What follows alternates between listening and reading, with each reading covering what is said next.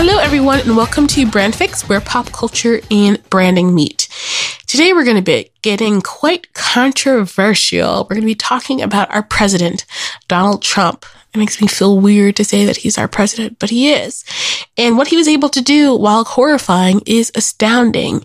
I get this question a lot. A lot has been said about how Donald Trump, with no experience and no anything, was able to do what he did.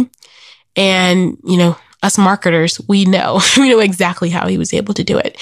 And so today I want to share this with you because, one of the things when we talk about branding and brand fix, one of the most powerful tools that you have as a business owner is your message.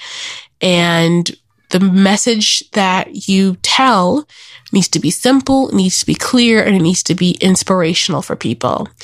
And even if you're horrified by what Donald Trump has done, he was able to do all three of those things.